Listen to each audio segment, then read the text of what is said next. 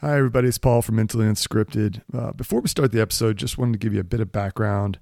Scott and I recorded this conversation a few days ago, and we really had a good dialogue. Unfortunately, there were some issues, some network issues, and so the audio is a bit choppy. We don't quite get to finish the conversation. So if you get to the end and you're wondering why it just seems to cut off, now you know.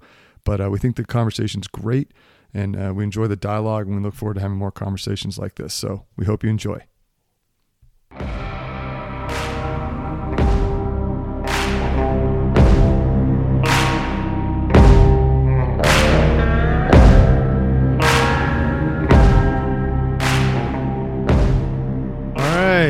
Welcome, everybody, to another episode of Mentally Unscripted, the number one podcast to help you take complex ideas and simplify them so you can have better conversations with your friends and family.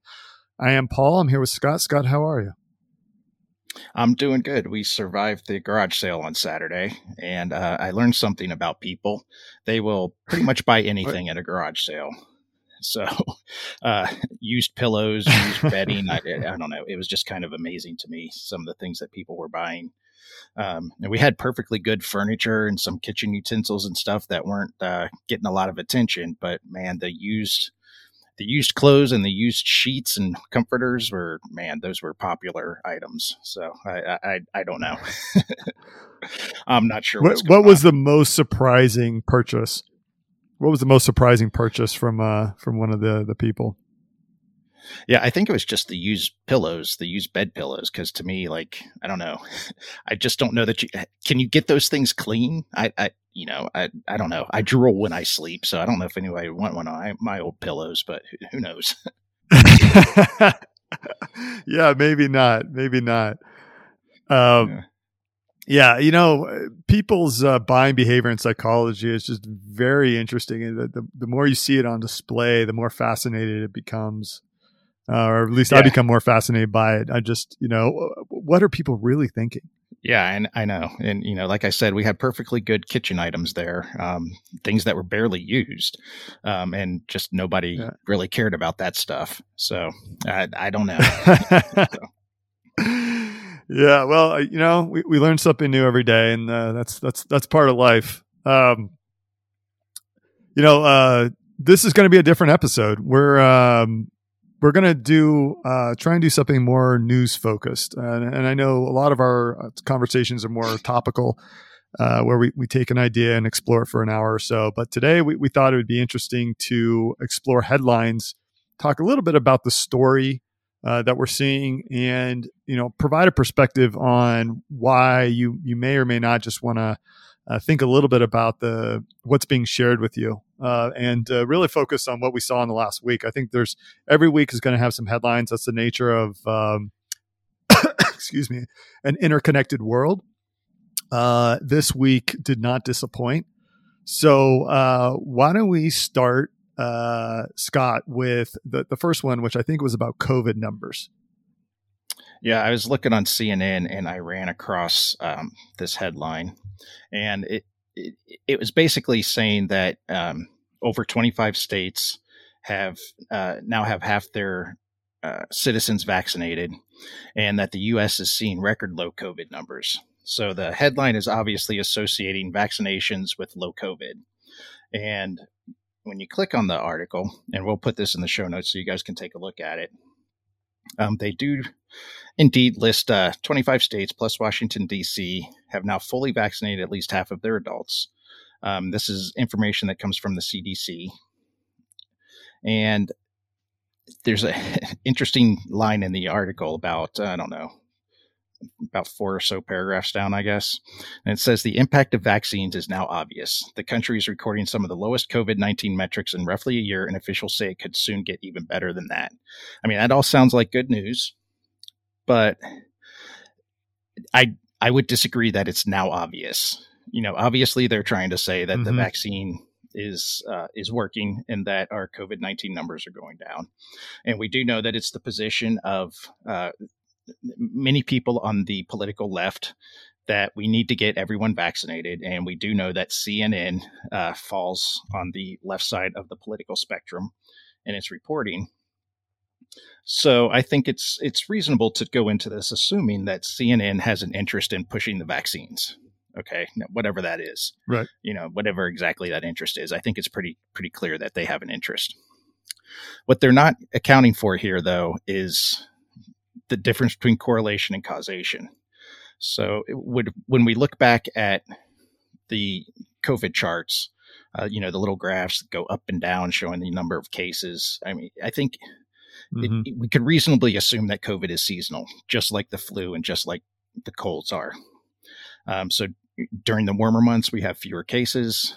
Then when we get into the colder months, we go into what we call cold and flu season, where more people get sick. So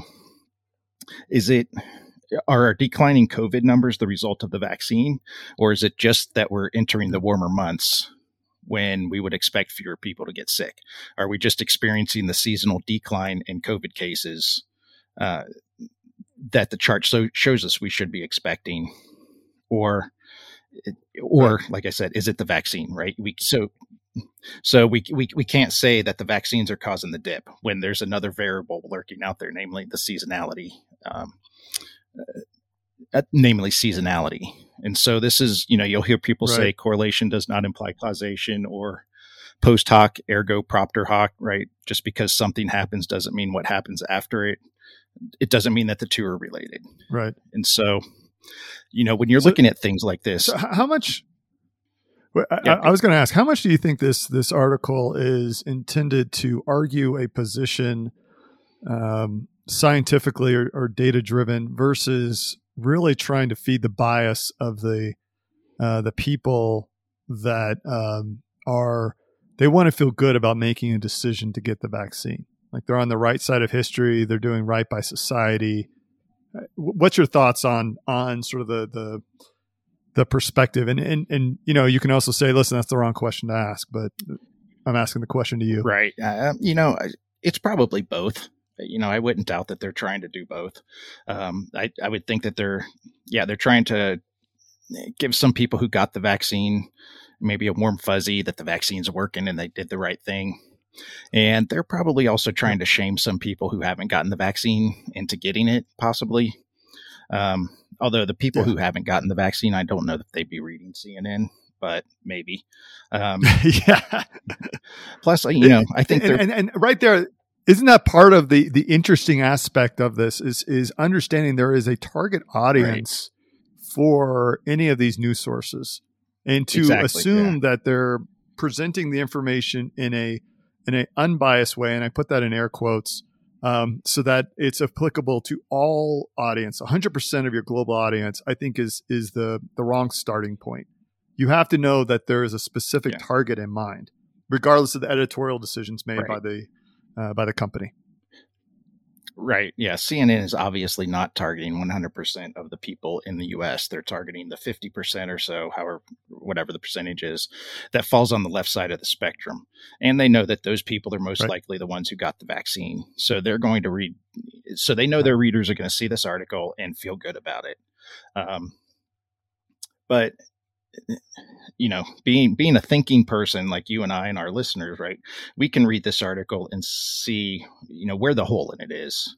And namely, it's right there that they're drawing a connection between vaccines and declining cases while ignoring other lurking variables in there that could be actually affecting the lower COVID numbers. And there's no information in here that directly links the vaccines to these lower COVID numbers.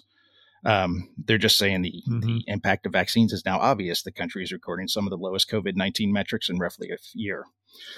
Right? There's no evidence that it's the vaccines that are doing that. Now, we all know that the reality is, just assuming for a minute that the vaccines are effective, right? The reality is it's probably a combination of the two. It's the vaccines and the seasonality of COVID that are lowering the numbers. And what we don't know is how much of each. Yeah, and there's another question too. Is I've seen some theories, and this goes back a year ago, that sort of all of these viruses will hit in 3 waves, you have this initial wave, then you have a massive wave, then you have a slower wave, and then it starts to peter out as fewer and fewer hosts are available. Now, how you get to those hosts does differ. You can kill hosts. right? So you have a high mortality rate, and there's just fewer people that can affect, and the people that do survive it end up having an immunity to it, a resistance to it. You can vaccinate so that there are fewer hosts that are susceptible to it. Right? Both of those are not necessarily desired outcomes. You want theoretically, you want more people to survive than not. In the case where you've actually killed off more of your hosts, you have a much higher mortality rate. And I think most people, not all, and I legitimately say that there are people that believe that we should be killing off more humans because we're damaging the earth. Or some other type of perspective. But most people would say that that's a bad thing. So let's vaccinate instead or have some kind of intervention. But that is another aspect of questions like this, where you see a headline that says it's obvious. Well, the way we would know it's obvious is if you could do side-by-side comparison of two places where one is vaccinated and one is not. They have similar levels of density. They have similar populations, and we're actually able to study that. We're not able to do that. We have some approximations. Maybe you have counties that are more or less vaccinated. You've got countries, but I mean, the apples to apples comparison that you're able to make there is not very clear to me most of the time. And most of these sensational headlines aren't actually going down to that level of detail. Because to your point, it's, hey, look, everybody, you're right. Now that you got the vaccine, you're helping to save people, right? So you're boosting people that got the vaccine. You're making them feel better about themselves, which is exactly how they want to feel, right? They either want to feel like they're superior or they want to feel the fear. And then the fear gives them another sort of boost, right? Yeah. So there's a lot to study there. Yeah. And let's not forget last summer, there were some news outlets that used declining COVID numbers during the summer to claim that that's proof that masks work. If a state implements a mask mandate on June 1st, when cases are already declining, and then 2 weeks later they see cases are lower, they say, look, that proves masks work, when the reality is cases were already on the decline anyway. And that would be one interesting thing to look at here is what was happening to the cases before the vaccine started to roll out. I think that might be a little difficult since it's been such a phased rollout. We don't really know when the vaccines hit any sort of critical mass. And, a cynic, for the cynical out there, I mean, they could even argue that the Biden administration worked with some of the states to try to time the vaccine rollouts to the seasonality of COVID so that it would make the vaccines look more effective than what they are. I'm not saying that I'm a skeptic, but, it's a question, something you should ask. It's a question. So, again, not saying that we agree or disagree here, just trying to point out that when you see something like this, right, there's an obvious question. There's a number of obvious questions here to ask about this conclusion that the impact of the vaccines are obvious. I would disagree. It is not anything close to obvious. Yeah. And the other thing that this article doesn't take into account is, we talk about cost benefit analysis or unintended consequences. We still don't know what the long-term impact of the vaccines is going to be. So if we could have reached the record number of low COVID cases just through regular herd immunity, not using vaccines, then, would that be preferable in light of any long-term effects from the vaccines?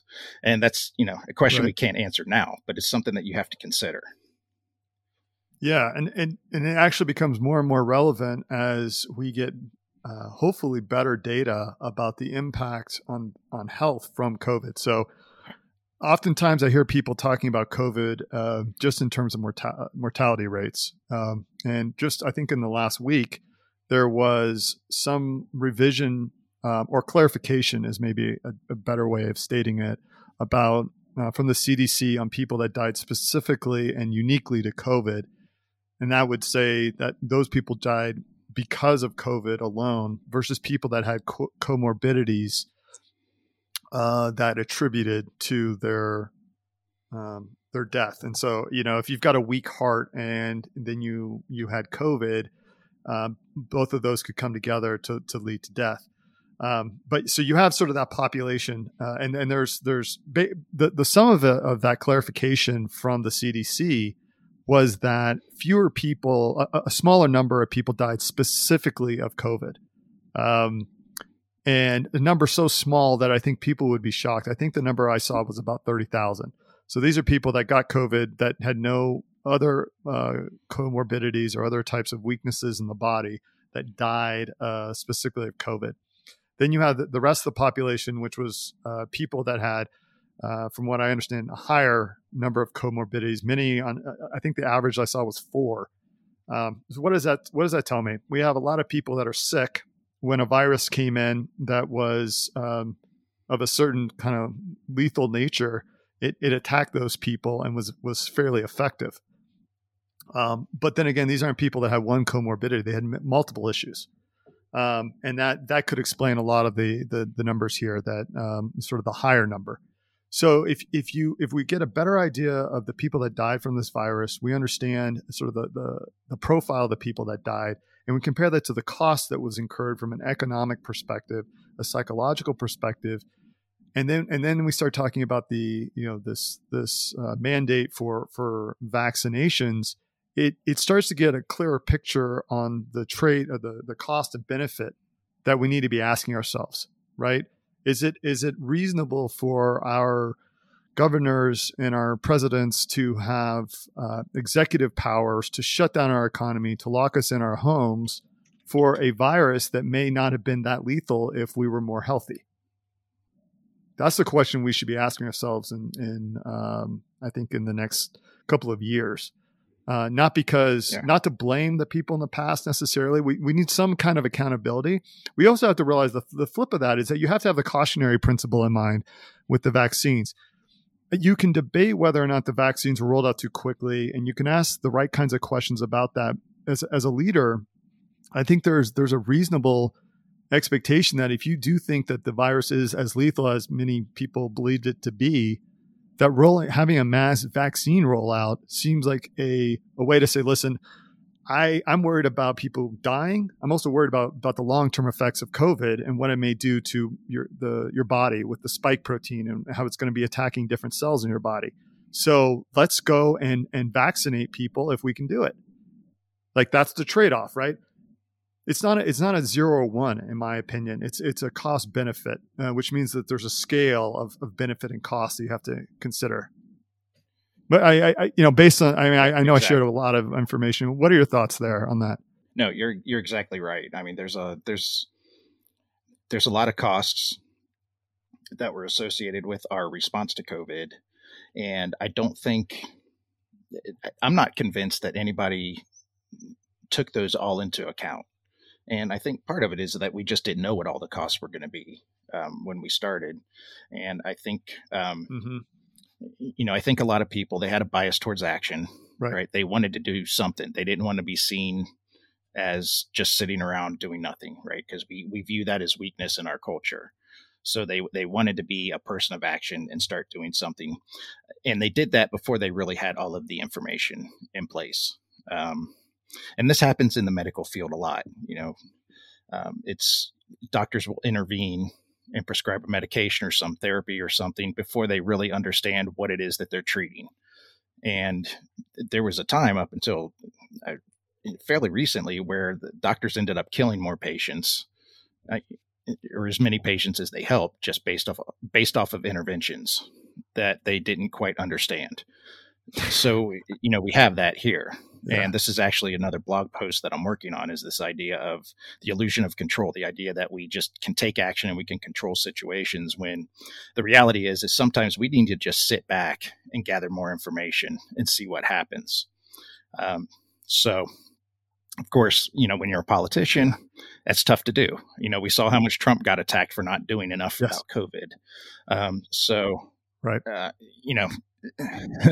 This is one of those areas where I think sometimes rationality and reasonableness it gets subsumed by just hysterics and emotions.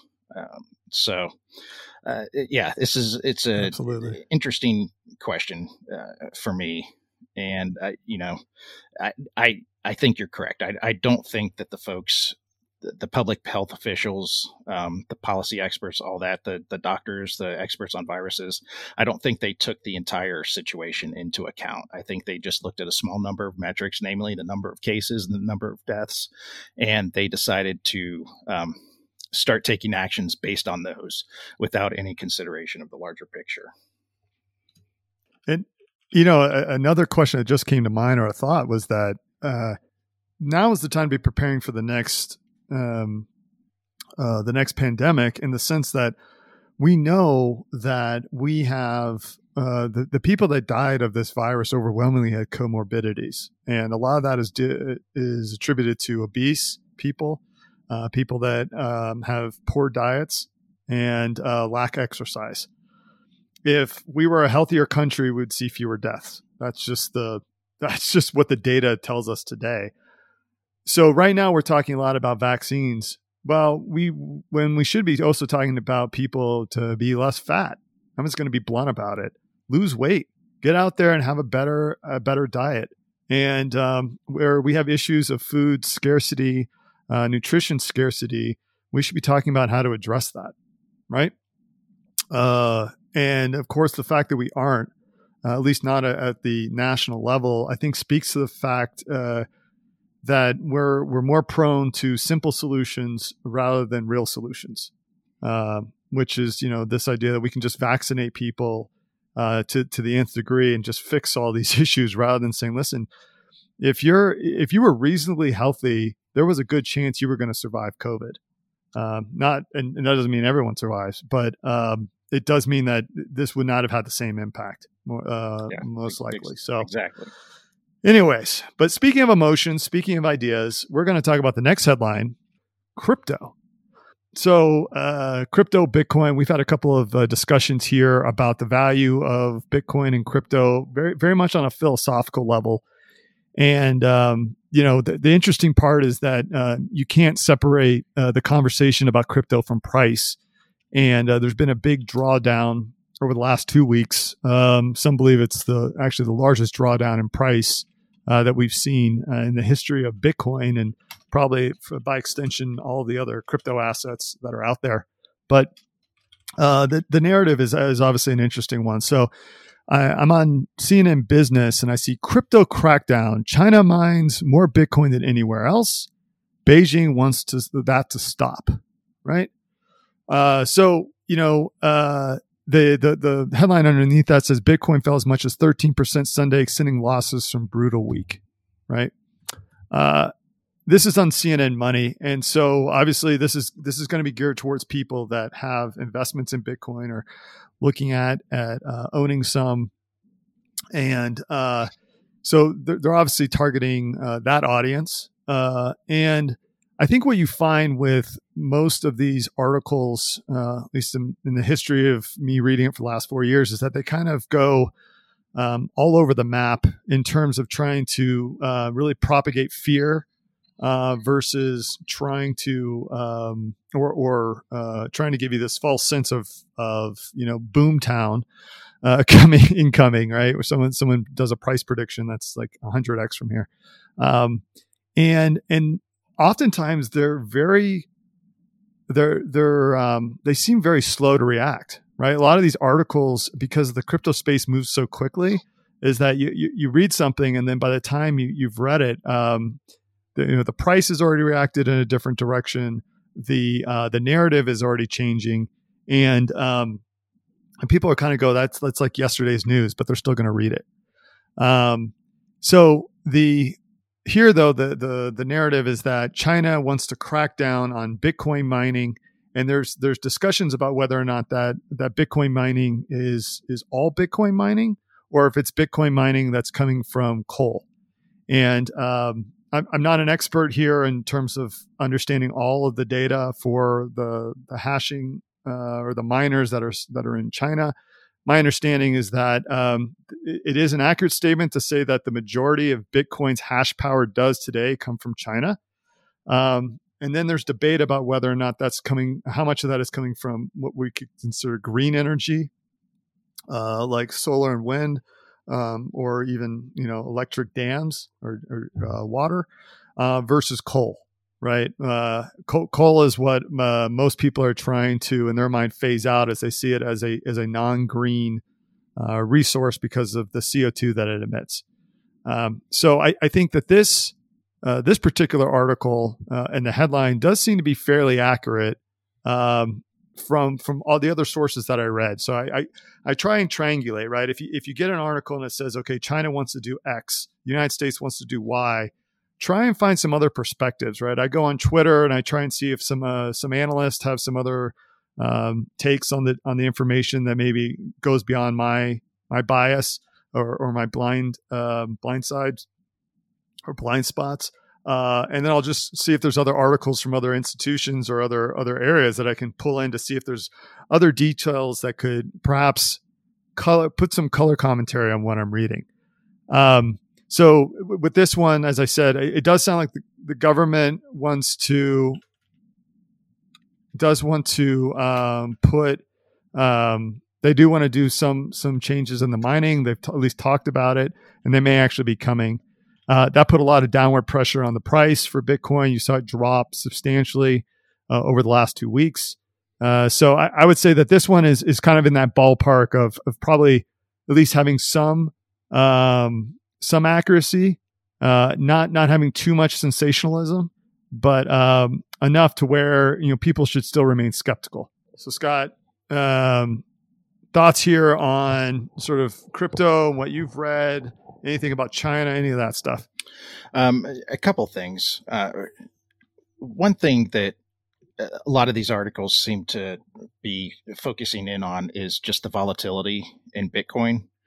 And some of them, some of them seem to just state that volatility is just a fact of Bitcoin.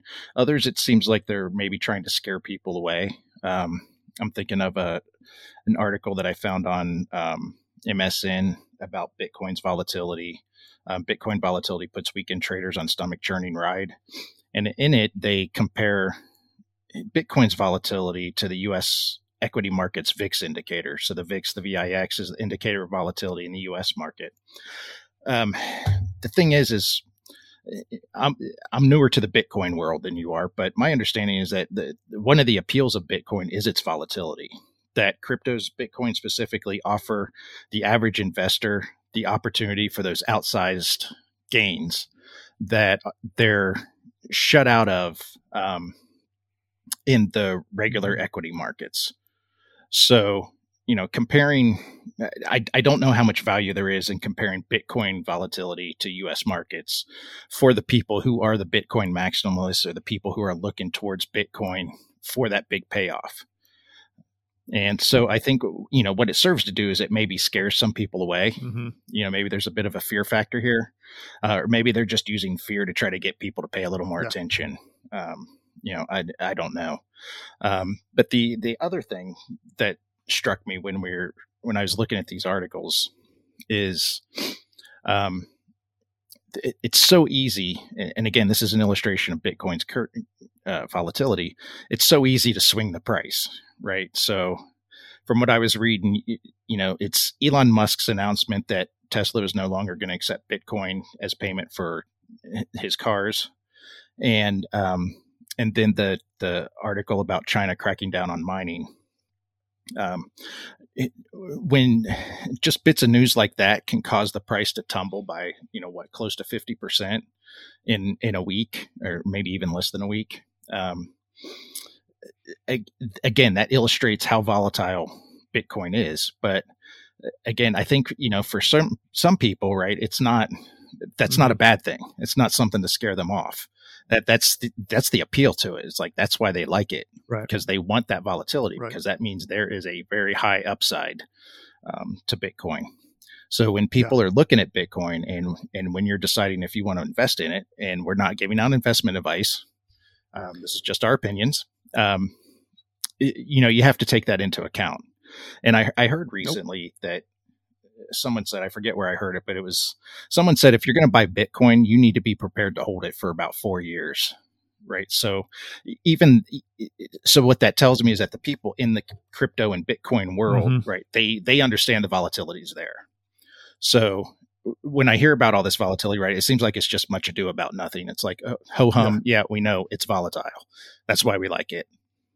So, what do you think about that? No, that is exactly the point that people need to consider. That the volatility is a feature, not a bug. I think that's a great way of looking at it. And why does that exist? It exists because it's a new asset class. Is I think the best way of looking at it. Right now. I think the crypto market is probably 1 million or 1.5 trillion. If I had to guess, somewhere in that, maybe it's a little bit less than that. Maybe it's a little bit more, which makes it very small on the global scale. But it's already a global asset. There's exchanges over the entire world. It's traded 24/7, 365, and so you have dynamics that are unique to a market like that just don't exist in other markets. And one of those is that there are no ways to stop the price movements of these commodities. And I saw this comparison. I'm not sure it's a perfect comparison, but if Google or Amazon is traded on the NASDAQ or a stock is traded on the New York Stock Exchange, there's stop gaps, if you will, that they can put into trading. So if the stock falls by a certain percentage, they can halt trading, and they'll usually try and look into why it's halted, right? Or why it's trading so low. They do this for some stocks, not all stocks, and the idea there is that they're trying to prevent market manipulation. That's what you hear frequently. Another way of looking at that is that they're manipulating the market, and you're not getting accurate price signals.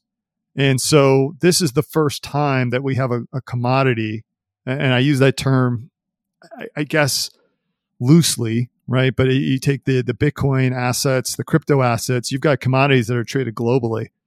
And the price signals are coming from all the exchanges across the globe.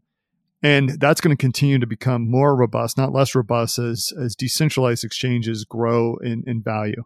So it's possible that in the next decade, that volatility is tampered just by size of the asset class. But today, it's very much part of a young and emerging area. And it's also a property of an asset that simply doesn't exist in what we consider traditional areas like bonds, equities, treasuries. Until we actually have full crashes, and then there's not a whole lot that they can do. So that is another aspect of that you should be asking yourself when you're reading these articles is what are they what assumptions sit behind what's been shared here. One of them is that volatility is bad, and volatility is neutral. I mean, if you just had volatility and it's constantly going up, I don't think anybody complains.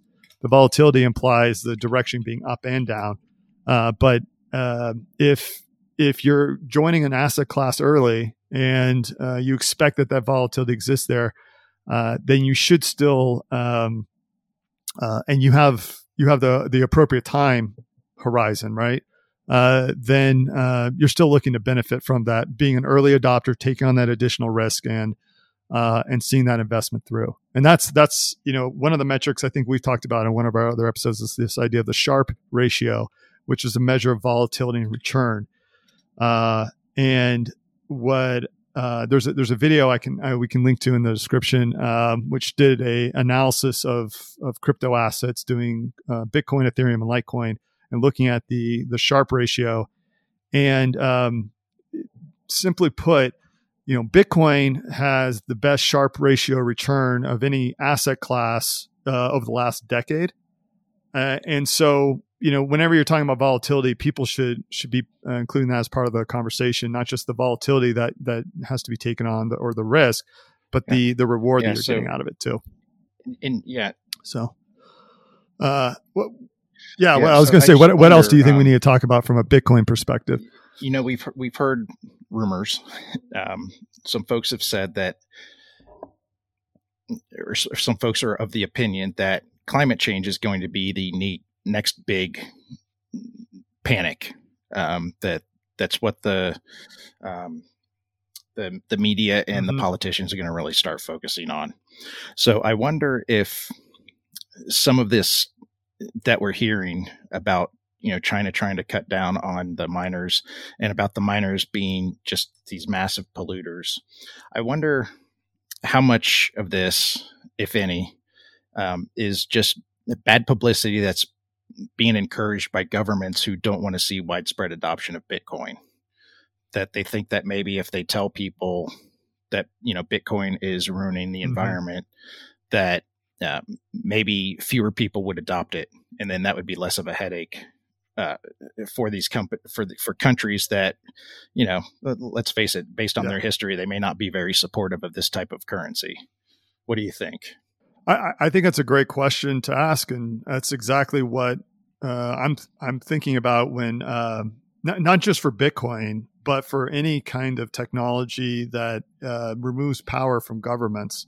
There's a question about whether or not it's the environmental, what they call ESG. I think, which I'm thinking stands for environmental and sustainability and governance. Is this new mantra you're hearing about in corporate America? You're hearing about it in governments. This idea that we have to create a future that is sustainable and it's environmentally lower impact, and we've got proper governance. When you look at the activities taken by companies that are really trying to apply ESG, sometimes you're just scratching your head. And so the great example I see here is someone says, well, listen, we want to use green energy for whatever we're doing to create electricity and get rid of fossil fuels. Well, my question is then, why aren't you focused on nuclear? Why are you focused on electricity sources like solar, which requires coal to generate the actual solar cell, right? That's how you actually get the filament that you're actually putting into these solar cells. And then on top of that, you've got the arc furnaces that are powered primarily by coal, which are used in the production of all of these materials. You contrast that with nuclear power, which does have the cost of the spent fuel rods, the uranium rods, but that cost is a lot lower, and you have exponential energy that you can get out of a nuclear reactor. So, do you really care about the environment, or do you have a position in solar panels, right? Or is this all just a smokescreen so that you can control people and maintain your power base? Another thing I noticed here is in this article, the one on CNN Business, it says in China alone, Bitcoin is projected to generate more than 130 million metric tons of carbon emissions by 2024. That's more than the total annual carbon emissions output from the Czech Republic and Qatar in 2016. And this makes me think of base rates, right? Is 130 million metric tons of carbon, is that a lot? Mm-hmm. Yep. I mean, it seems like they're saying it is because they're comparing it to two countries. They're going back to 2016, which this is 2021. I don't know why they're going back 5 years to do that. But that's the thing. Is right. I mean, they definitely make it sound like it's a lot, but I don't know. I know the Czech Republic is industrialized. Qatar, I imagine, has some industrialization to it. But on the grand scale, right? What is the Czech Republic and Qatar? I mean, are we talking about, are they equivalent to, Virginia in the U.S., or are they equivalent to, 3/4 of the United States? And this is what we talk about base rates, right? Understand what you're comparing. 130 million metric tons. It sounds a lot. It's more than two countries, right? It sounds a lot, but is it really a lot? Let's compare it. So, what is 130 metric tons compared to China's total output? Like I said, it sounds like a lot, but I don't know if it is. Okay, so we talked about vaccines. We've talked about Bitcoin. I think we had one other topic we were going to cover today, and I think it's COVID related. Was that the last one we were going to talk about? This one's definitely in your wheelhouse. This is something you know a lot more about than I do. This is off of factcheck.org, and it's titled "The Wuhan Lab and the Gain of Function Disagreement." And this just came out today, and it's a pretty long article, pretty interesting. But what it gets into is just a lot of the discussion over, I guess, the history of the debate over whether COVID-19 was a virus that developed naturally or whether it was possibly something developed in a lab. And for the folks who don't know, when the pandemic first started last year, it talks of this being a lab creation that escaped were pretty much dismissed as conspiracy theories. People were getting posts taken down off of social media if they mentioned it. But recently, it's come back into the news because people are starting to look at it as a valid hypothesis. And PolitiFact has even apparently changed its stance on the lab leak hypothesis as being a possibility. And we're starting to see scientists who are coming out saying we need more research into this. So this article is, I guess, a lot of the article centers around a disagreement that Rand Paul and Dr. Fauci had recently regarding U.S. Grant money that was given to the Wuhan Institute of Virology, which is where the lab leak theories say that the virus came from. But I think it goes a little deeper in outside of that too, and it looks at some other information, other comments by other people, and so it's a pretty interesting read. I don't know, Paul. What did you think when you read this? Well, we talked a bit about it offline, but the first point that came to mind was lower order and higher order thinking. So the lower order in my sort of the way I'm using that language is that here the article talks initially about this debate between funding coming from a grant from the United States to the Wuhan lab, and that's the debate. And I did watch the exchange between Paul and Dr. Fauci. And so there's this idea that there's this political nature that we have to entertain, that, the conversation has to be biased towards their political parties. And therefore, we should start asking the specific facts of whether or not what Paul said was correct versus what Fauci's saying is correct. And my issue with that is that the higher order question is whether or not, if there is funding that's being made, whether or not there should be, we should be conducting this kind of research at all.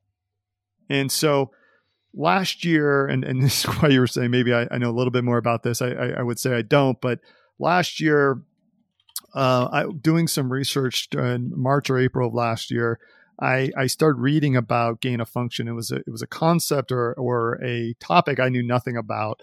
I didn't realize that there were scientists that were taking viruses, manipulating them so they could understand how they would attack human hosts. And so the concept here is that you take a virus that cannot currently attack humans, and you put it in a lab, and then you manipulate it in some way so that it could potentially attack hosts. And you study how that occurs so that you can develop a vaccine or some kind of treatment in advance of that virus. Right? That's the concept of gain of function as I understand it. And when I read that, I thought to myself, that's insane. That's insane because the risk of a leak sounds so high. And what I then found out was that during the Obama administration, so in the late 2000s, early 2010s, there were a series of fairly high-profile lab leaks in the United States, not outside the country, in the United States, where different materials were improperly handled at these labs in the United States. So each lab has a certain grade in terms of what they can actually handle, and there's certain procedures that they're expected to follow. And the issue wasn't that, at least the issues that I read about weren't that they were improperly manipulating the viruses.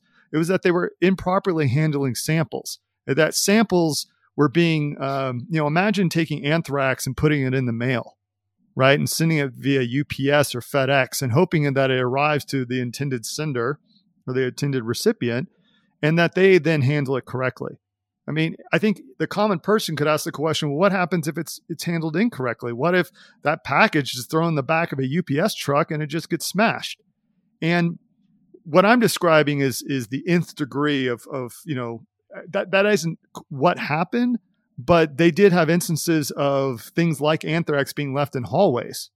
And so the Obama administration, kudos to them, said, okay, we got to put a stop to this. We need better protocols for managing how viruses are moved around, and particularly between places that are studying them in this way. So that's the history. Bring us forward to this conversation now. Should we care whether or not the United States funded studies and gain of research, and whether or not what Fauci is saying is accurate or inaccurate? I think that's not the right question. I think the right question should be something more along the lines of, should we be funding virus research that could potentially lead to leaks? And this doesn't mean that the virus had to be manipulated and that it was actually created in a lab. It could say something like, well, it could have been cross-contaminated, and maybe at the point in which it wasn't quite ready to jump into host, it was left on a lab coat of somebody, and then they took it to the Wuhan lab. They took it to the Wuhan lab market, and then it spread to a pangolin. Then it came into the human population.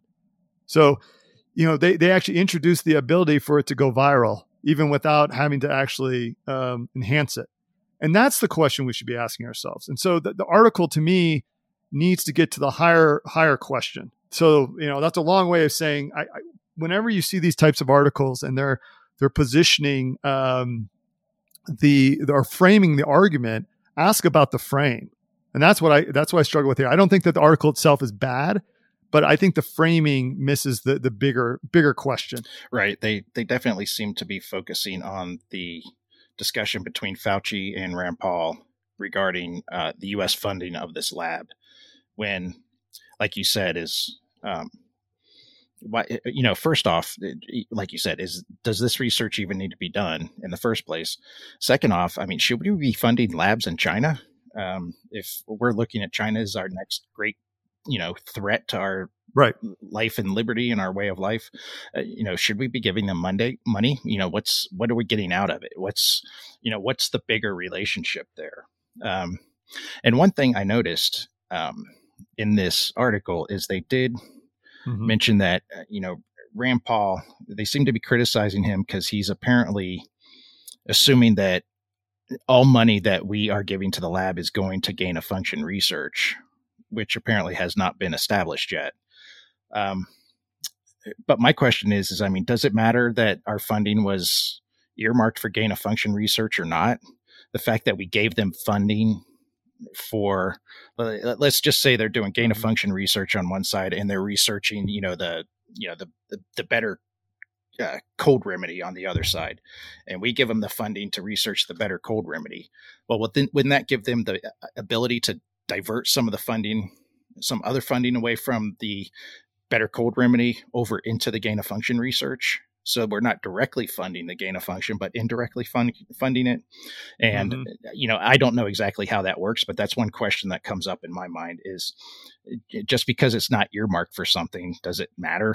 I think we've seen plenty of examples in the U.S. government where money that's supposed to be for one thing gets spent on something else. So I don't think that just because we weren't directly funding gain of function research means that the funding that we gave to the lab did in some way indirectly lead to helping them do that research.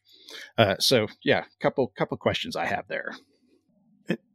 I would also add that this is a great time to be thinking about, I guess I'll say Bayesian thinking, which is a way of asking, what is the information I have today? What probabilities would I assign to an outcome?